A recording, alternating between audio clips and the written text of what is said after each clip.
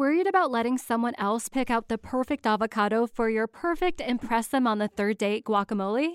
Well, good thing Instacart shoppers are as picky as you are. They find ripe avocados like it's their guac on the line. They are milk expiration date detectives. They bag eggs like the 12 precious pieces of cargo they are. So let Instacart shoppers overthink your groceries so that you can overthink what you'll wear on that third date. Download the Instacart app to get free delivery on your first 3 orders while supplies last. Minimum $10 per order. Additional terms apply.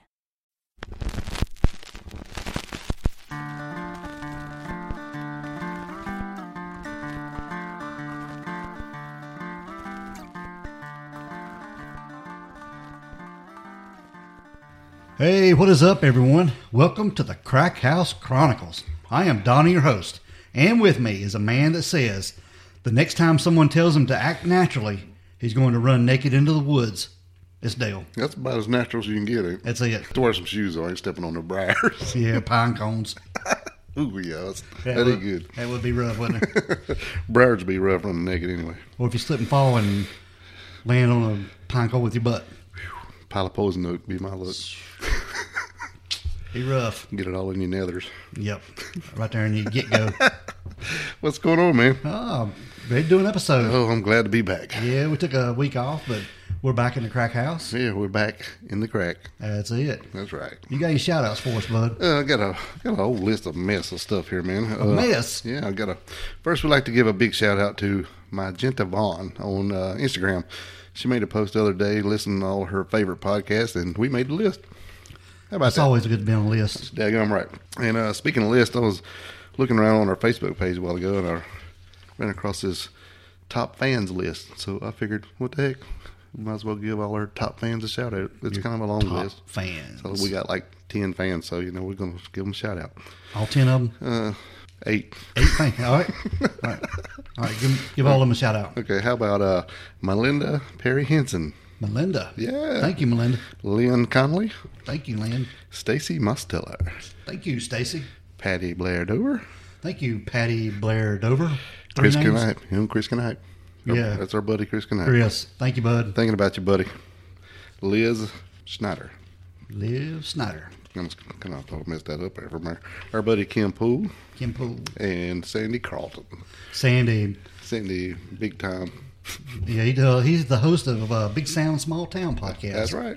And go check him out. We'll give him a little plug there. Yeah, that's kind of cool. I've never really seen the top fan gimmick there. And I think we turned on the badges or something like that or whatever, and all these names popped up. So we appreciate you guys. Appreciate you a bunch. And we want to remind everybody that listens, if we didn't mention your name, please go on to Apple Podcasts and rate and review us. And click that 5-star button. It's, what do you call it? Well, their Facebook Recommendation. Yeah, there's that word.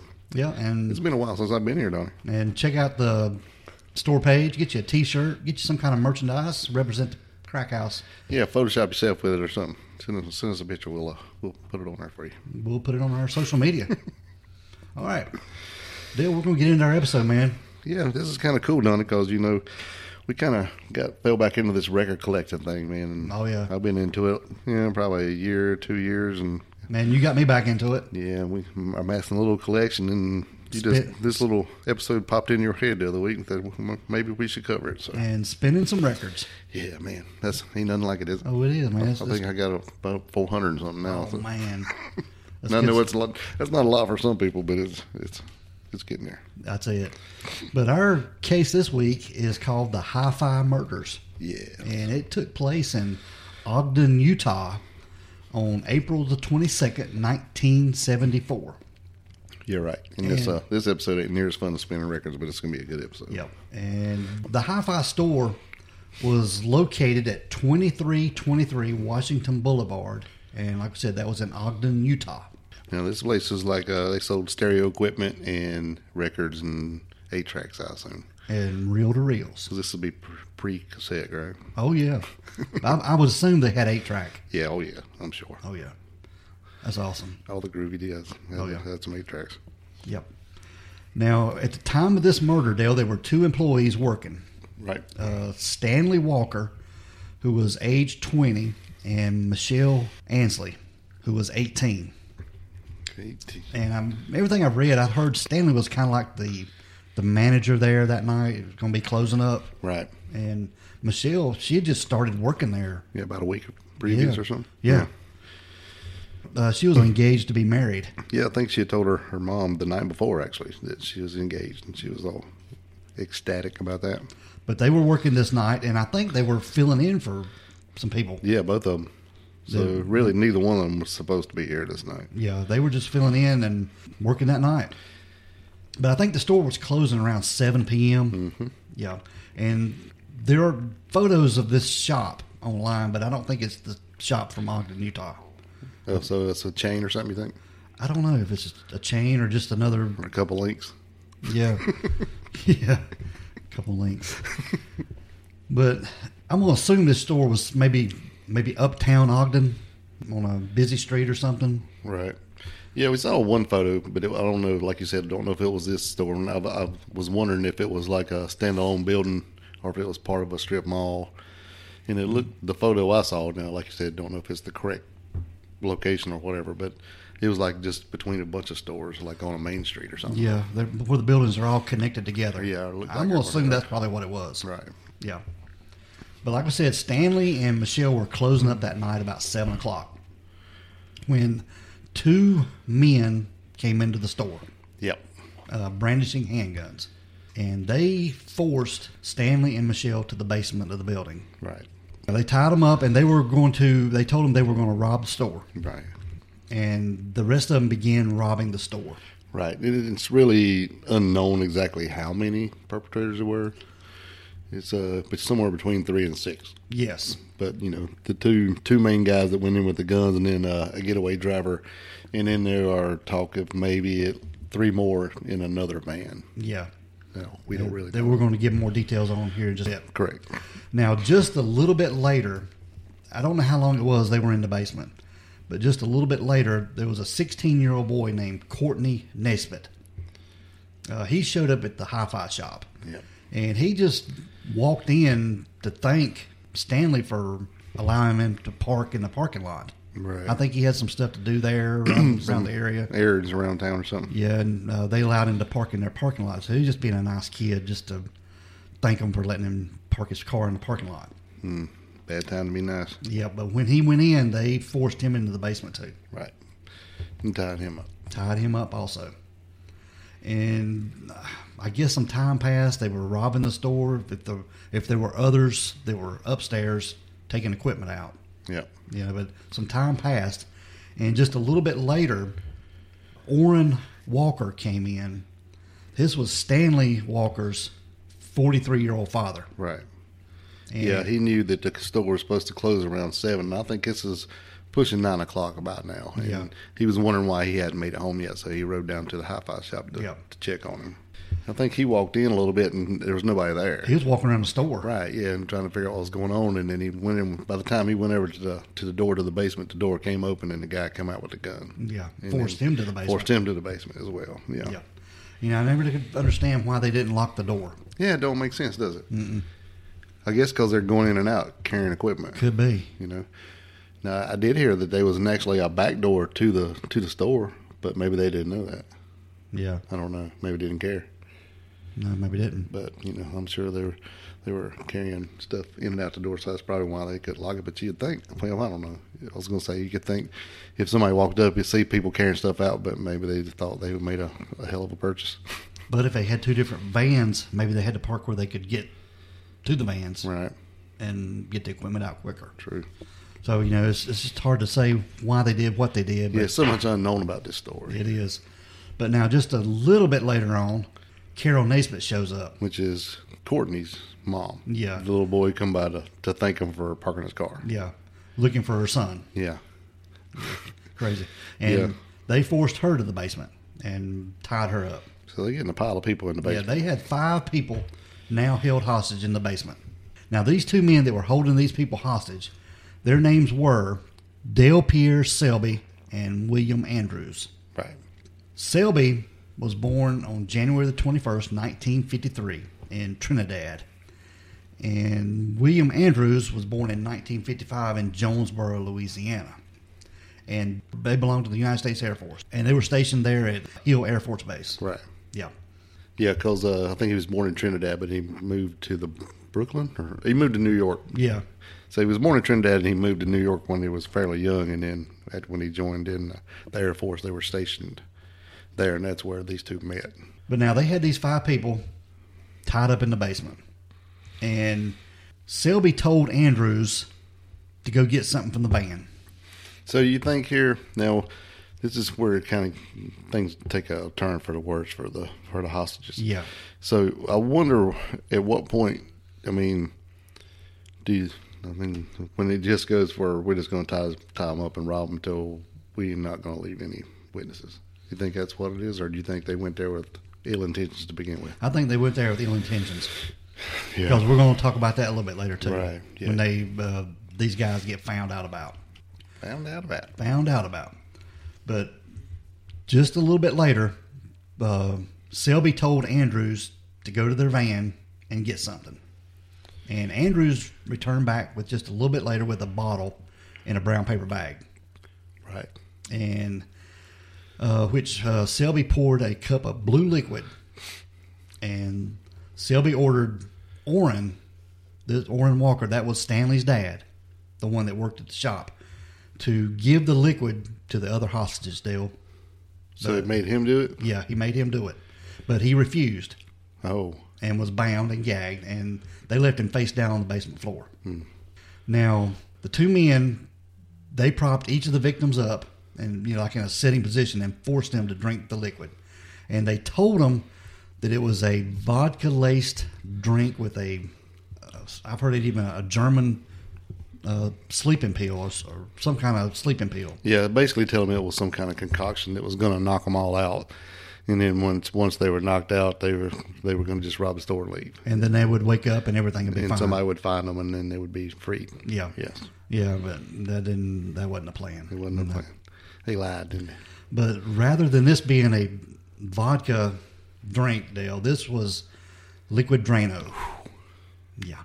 God almighty. And when they just immediately drink it, it started causing blisters on their lips, burning their tongues and throats, and peeled away the flesh around their mouths. Oh, I'm sure. It'd be like drinking battery acid. Yeah. I can't imagine. You just burn all the way, burn all the way through. Yeah. The cup, I wonder about the cup they've served it in, if it didn't eat through the cup. Well, I guess it depends on what kind it was. But, right, yeah. I guess it'd be whatever the bottle's made out of. Yeah, plastic. Some kind of, yeah. But everybody was begging for their life. Even Sherry Ansley was begging for her life, and she was forced to drink the Drano too. According to Orrin Walker, later on, she coughed less than the other victims. I don't know why. I wonder maybe they didn't give her as much. Could have. But the Drano wasn't having the effect that they thought. Right. Because they had thought that they would drink Drano and it would immediately kill them. Right. So they give them to everybody, but Orrin was last, right? Yes. So when they give it to him, he kind of tried to fake it. Yeah, because he already heard the other ones screaming, and so he knew this was not what they told him. He heard them coughing and gagging and puking. Right. So he just did it, but it still got him. Now, don't get me wrong, but he just didn't drink it. He just kind of let it run out of his mouth, so it was all over everywhere. Yeah. So he's still burning the shit out of him. Yeah. Right. Pretty much mimicking their reactions. Yes. Yeah. And the one guy, Selby, he became angry because the deaths were taking too long. Right. And they were too loud and too messy. Yeah, and then it was reported that they tried to make them take a second dose. Mm-hmm. So I don't know. There's a lot of two-way stories in this, but it said tried to make them take a second dose, and then it still wasn't doing what they wanted to do, so they tried to duct tape their mouth shut. But it wouldn't stick because they had no flesh on their mouth. Oh, yeah, all the blisters and the tape wouldn't stick. I can't imagine, Dale. God almighty. And it was just about this time, maybe just a little bit later, that Dale Selby took Sherry Ansley to a far corner of the basement. Yep. And he forced her at gunpoint to remove all her clothes, and he repeatedly and brutally raped her. Yep. Real bad. And I've heard anywhere it lasted anywhere from 20 to 30 minutes. Yeah. And when she was done, he allowed her to use the restroom while he watched. And then he dragged her back naked to the other hostages and threw her on her face. And then when he threw her down, he fatally shot her in the back of the head. Yep. Yeah, he thought this Drano stuff was not working like he thought, and everybody was getting too loud and too messy, so he just decided to start shooting them. Yep. So he shoots her in the back of the head, and then... Yeah, he shot Carol Naismith. Yep. He shot her in the back of the head. Yep. And then he shot Courtney, the 16-year-old. Right. So then he shot Orrin Walker. He shot Orrin, but something happened. The shot missed his head, or he grazed the side of his head. Grazed or something, yeah. And he laid there like he was... He was smart. Yeah. He played dead as much as he could, and then he tried to not get any of that corrosive stuff on him as much as he could. So he was doing everything he could to stay alive here. Yeah. And then once they shot him, and he went down, they went over and shot Stanley. Yep. But they was checking all the victims. I guess they left and they came back and they were checking the victims, and they seen that Orrin was still alive. Yeah. He come back and checked for a pulse. Yeah, and he tried choking him. Yep. With a wire. Put a wire around his neck and tried to choke him. And Orrin said he flexed his neck muscles or something. Yeah. Expanded them, tried to be able to breathe. And he even convinced them that he was dead. Right. After that. And then he came back. I think they went upstairs to do some stuff. Probably finished up loading some stuff in. And then they came back down to check him again. But this time he brought a flashlight. Yeah. Yeah. And checked for a pulse again. And you can't hide that. No, you can't hide a pulse. And there was an ink pen laying there. Yep. And he grabbed the ink pen and shoved it into Orrin's ear. Yeah. And then stomped on it. Started stomping it. Yep. Until it punctured his eardrum and it broke and actually exited the side of his throat. I mean, it could have went into his brain, but it went out through his throat. Yeah, and I'm thinking that's what he thought happened. Yeah. So after this, he didn't even, once the, God almighty, I can't even think about that. Once that ink pen was driven into his head, he just figured that was good enough and they left. Yeah. Left him for dead. Yep.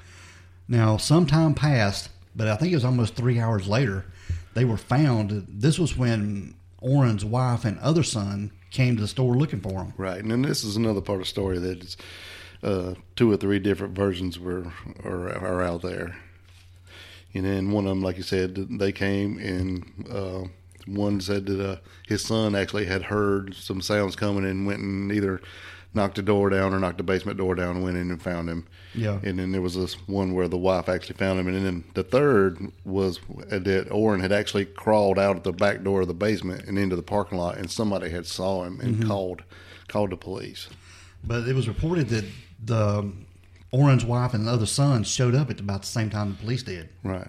So then that would tell you that he crawled out, I would think, and somebody seen him, and they didn't really know what was going on, but they seen a man in the parking lot. Look, he was in distress, so they called the police.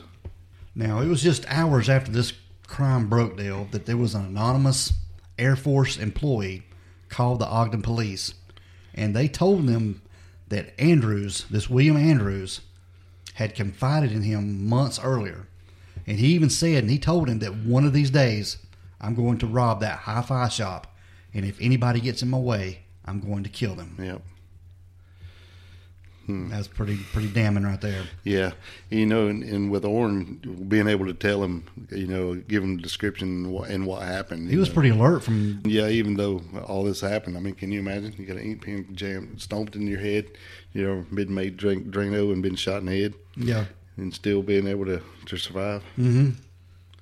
But now let's just talk just a little bit about the victims, just one more time. Now, Sherry Michelle Ansley, like I said, she was 18. She was employed at the hi-fi shop, and she was just hired a week before the murders. And she just got engaged, and she was raped and shot by Pierre Dale Selby. Yeah, while taking somebody else's shift. Yes. Can you imagine the person that she took her shift? They feel guilty as hell. You got that right, man. I wouldn't have been. I don't know how I'd have been. I'd have had some counseling or something, man. Yeah. Stanley Orrin Walker. Now, he was in charge that day. He was 20, and he was shot by Pierre Dale Selby. And Carol Elaine Naismith, she was 52, and she was the mother of Courtney, and she died at the hospital after being shot by. Yeah, when they got there, she was still alive, but she didn't live very long. No, she didn't. The other ones were dead on arrival. But now, Courtney, the 16-year-old, and Orrin, the 43-year-old father of Stanley Walker, the one that got killed, they survived. Yeah. And we're going to talk about them just a little bit later, too. Right. But now, after this phone call came in, there was another call made. About the same time, there were two boys that were dumpster diving near Hill Air Force Base. Right. I guess they were just looking for junk or whatever. I don't know. I guess yeah, they were just searching, looking in the dumpsters. I guess kids look for bottles and things to sell. Yeah, that's what they were looking for. I think so, especially back then. We used to do that ourselves. But they were dumpster diving, and they found the victims' wallets, purses, and driver's license. And some other stuff, yeah. Yeah, some other stuff that belonged to these victims. Now, the detective, Dale, who responded to this scene, and he was a smart dude. Yep. Very, very smart. And believing that the killers might show up and be in the crowd. Yeah, because by the time they got there was a big crowd, mostly airmen and stuff around that dumpster waiting to see what they found. Yeah, he got to putting on a show. And he got to talking dramatically, and he would pull out each article he found out of that dumpster. I think he had some long forceps or something, or some kind of, and he would make a big show of it. Yeah, and he was watching the crowd for a reaction. Oh, yeah. Smart. And most of them were just standing there watching. Yeah, in silence. But Selby and Andrews, they were acting pretty suspicious. Yeah. Walking around and talking loudly and flipping out a little bit. Yeah, flipping out. So this gave them probable cause to get a search warrant for them boys. Right. And they got the search warrant and they searched their barracks.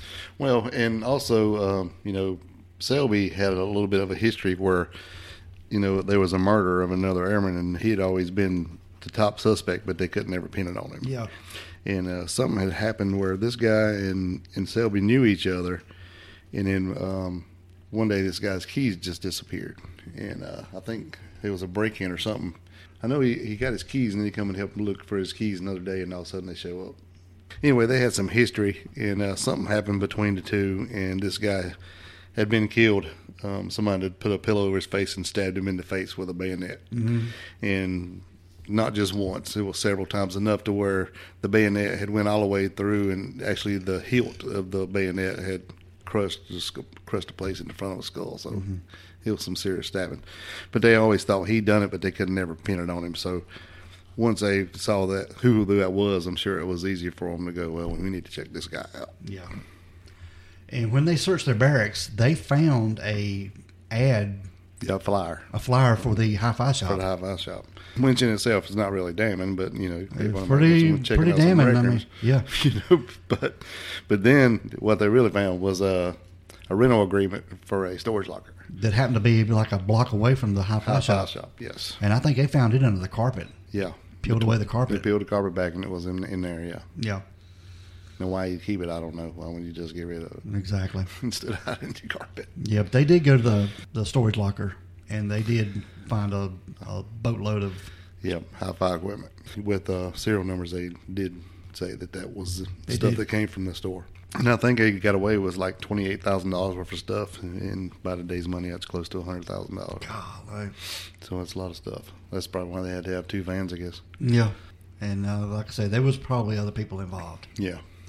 But the other man that was involved with them, his name was Keith Leon Roberts. And he was a getaway driver. Yeah. He never went in. He just stayed in the van. He just stayed outside the whole time. Right. So he didn't really know of anything that went on inside the store while they were there. Right. Now, Selby and Andrews and Roberts, they all went to trial. It was a joint trial for all three of them. They didn't try them separately, Dale. That's kind of weird, isn't it? Yeah, very, very weird. But they tried all three for first-degree murder and robbery.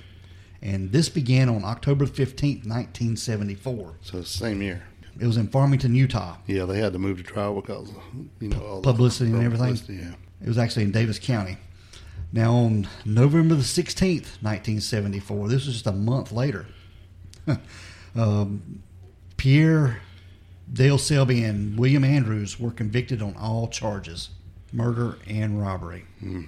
And Roberts, he was convicted only of robbery. Right.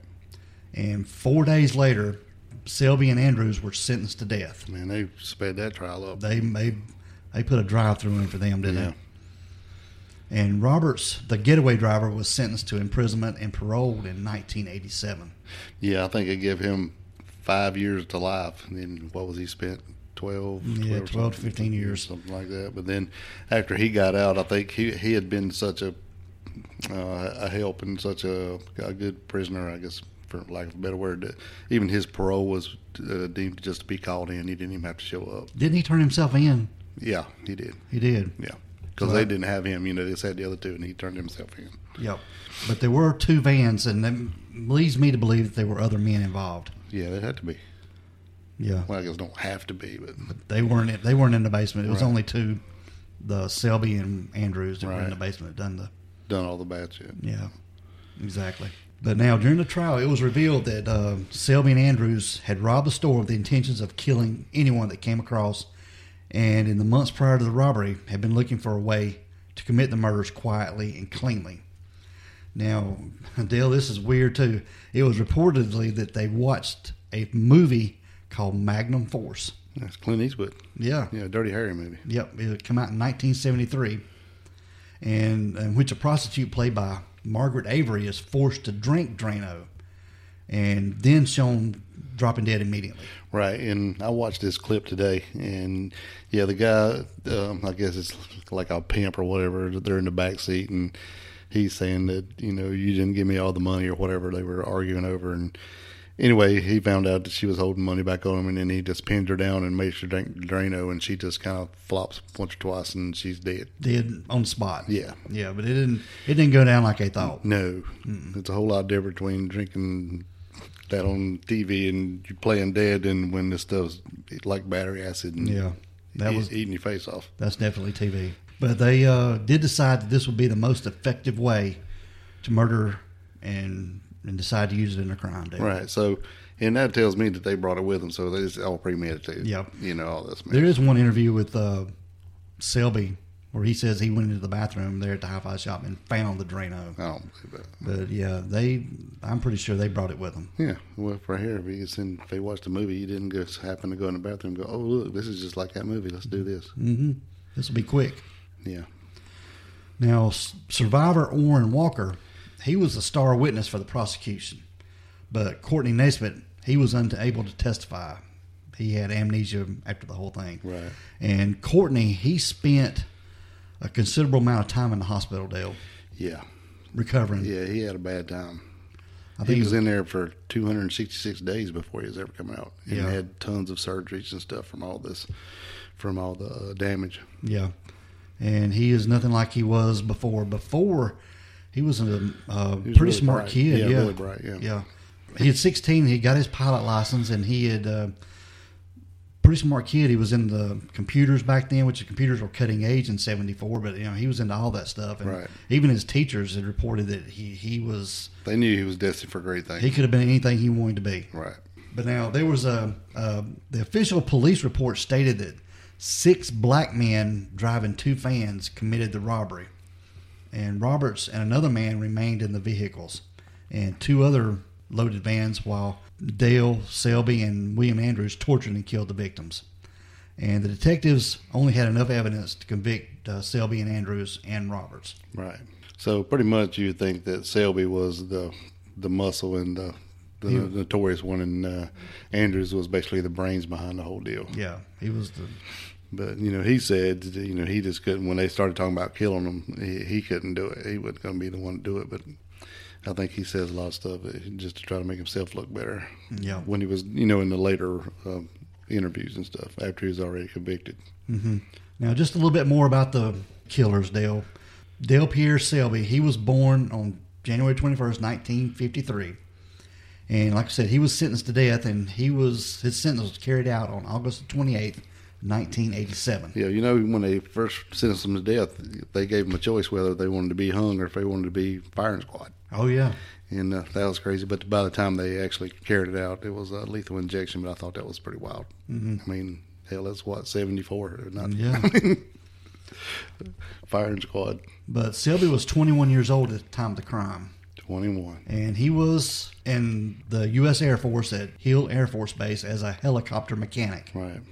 Along with William Andrews. They were both helicopter mechanics. So, he had some kind of smarts about him. He had to have something, yeah. Skills. And Keith Leon Roberts, the getaway driver, the court found him, he was 19 at the time, that he had no role or knowledge of the murders, but he was convicted on 2 counts of aggravated robbery and sentenced to 5 years to life. So were they all 3 airmen? Yes.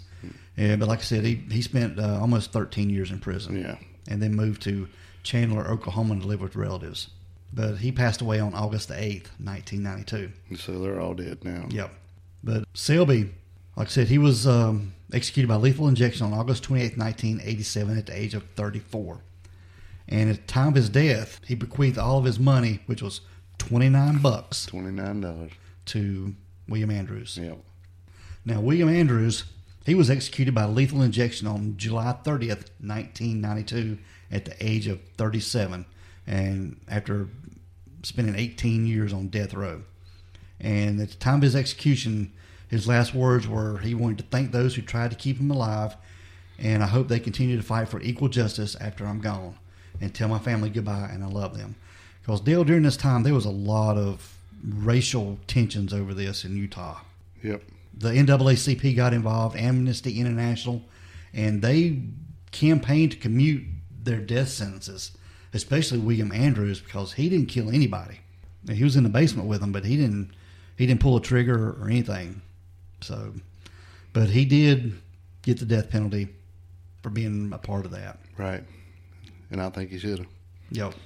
Just to finish this up a little bit, Dale, the FBI, they train trainees at the FBI Academy in Quantico, Virginia, about this case. Right, a lot of it.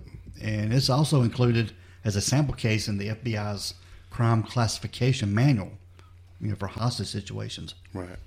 And it's also the experiences of Courtney Naisbitt and his family became the basis of Gary Kinder's book called Victim, The Other Side of Murder, which came out in 1982. Yeah, I think it's a side note about that. Originally, he was going to write the book on Selby, and he had many meetings with him, and then when Selby found out that he wasn't going to get 10% of all the sales, he shut it down. Yeah. So he decided to do it on The Victim instead, which is probably better off. It's better off, yeah, exactly. The Hi-Fi murders were also the basis for a CBS television movie called Aftermath, A Test for Love, which came out in 1991, starring Richard Chamberlain and Michael Learned.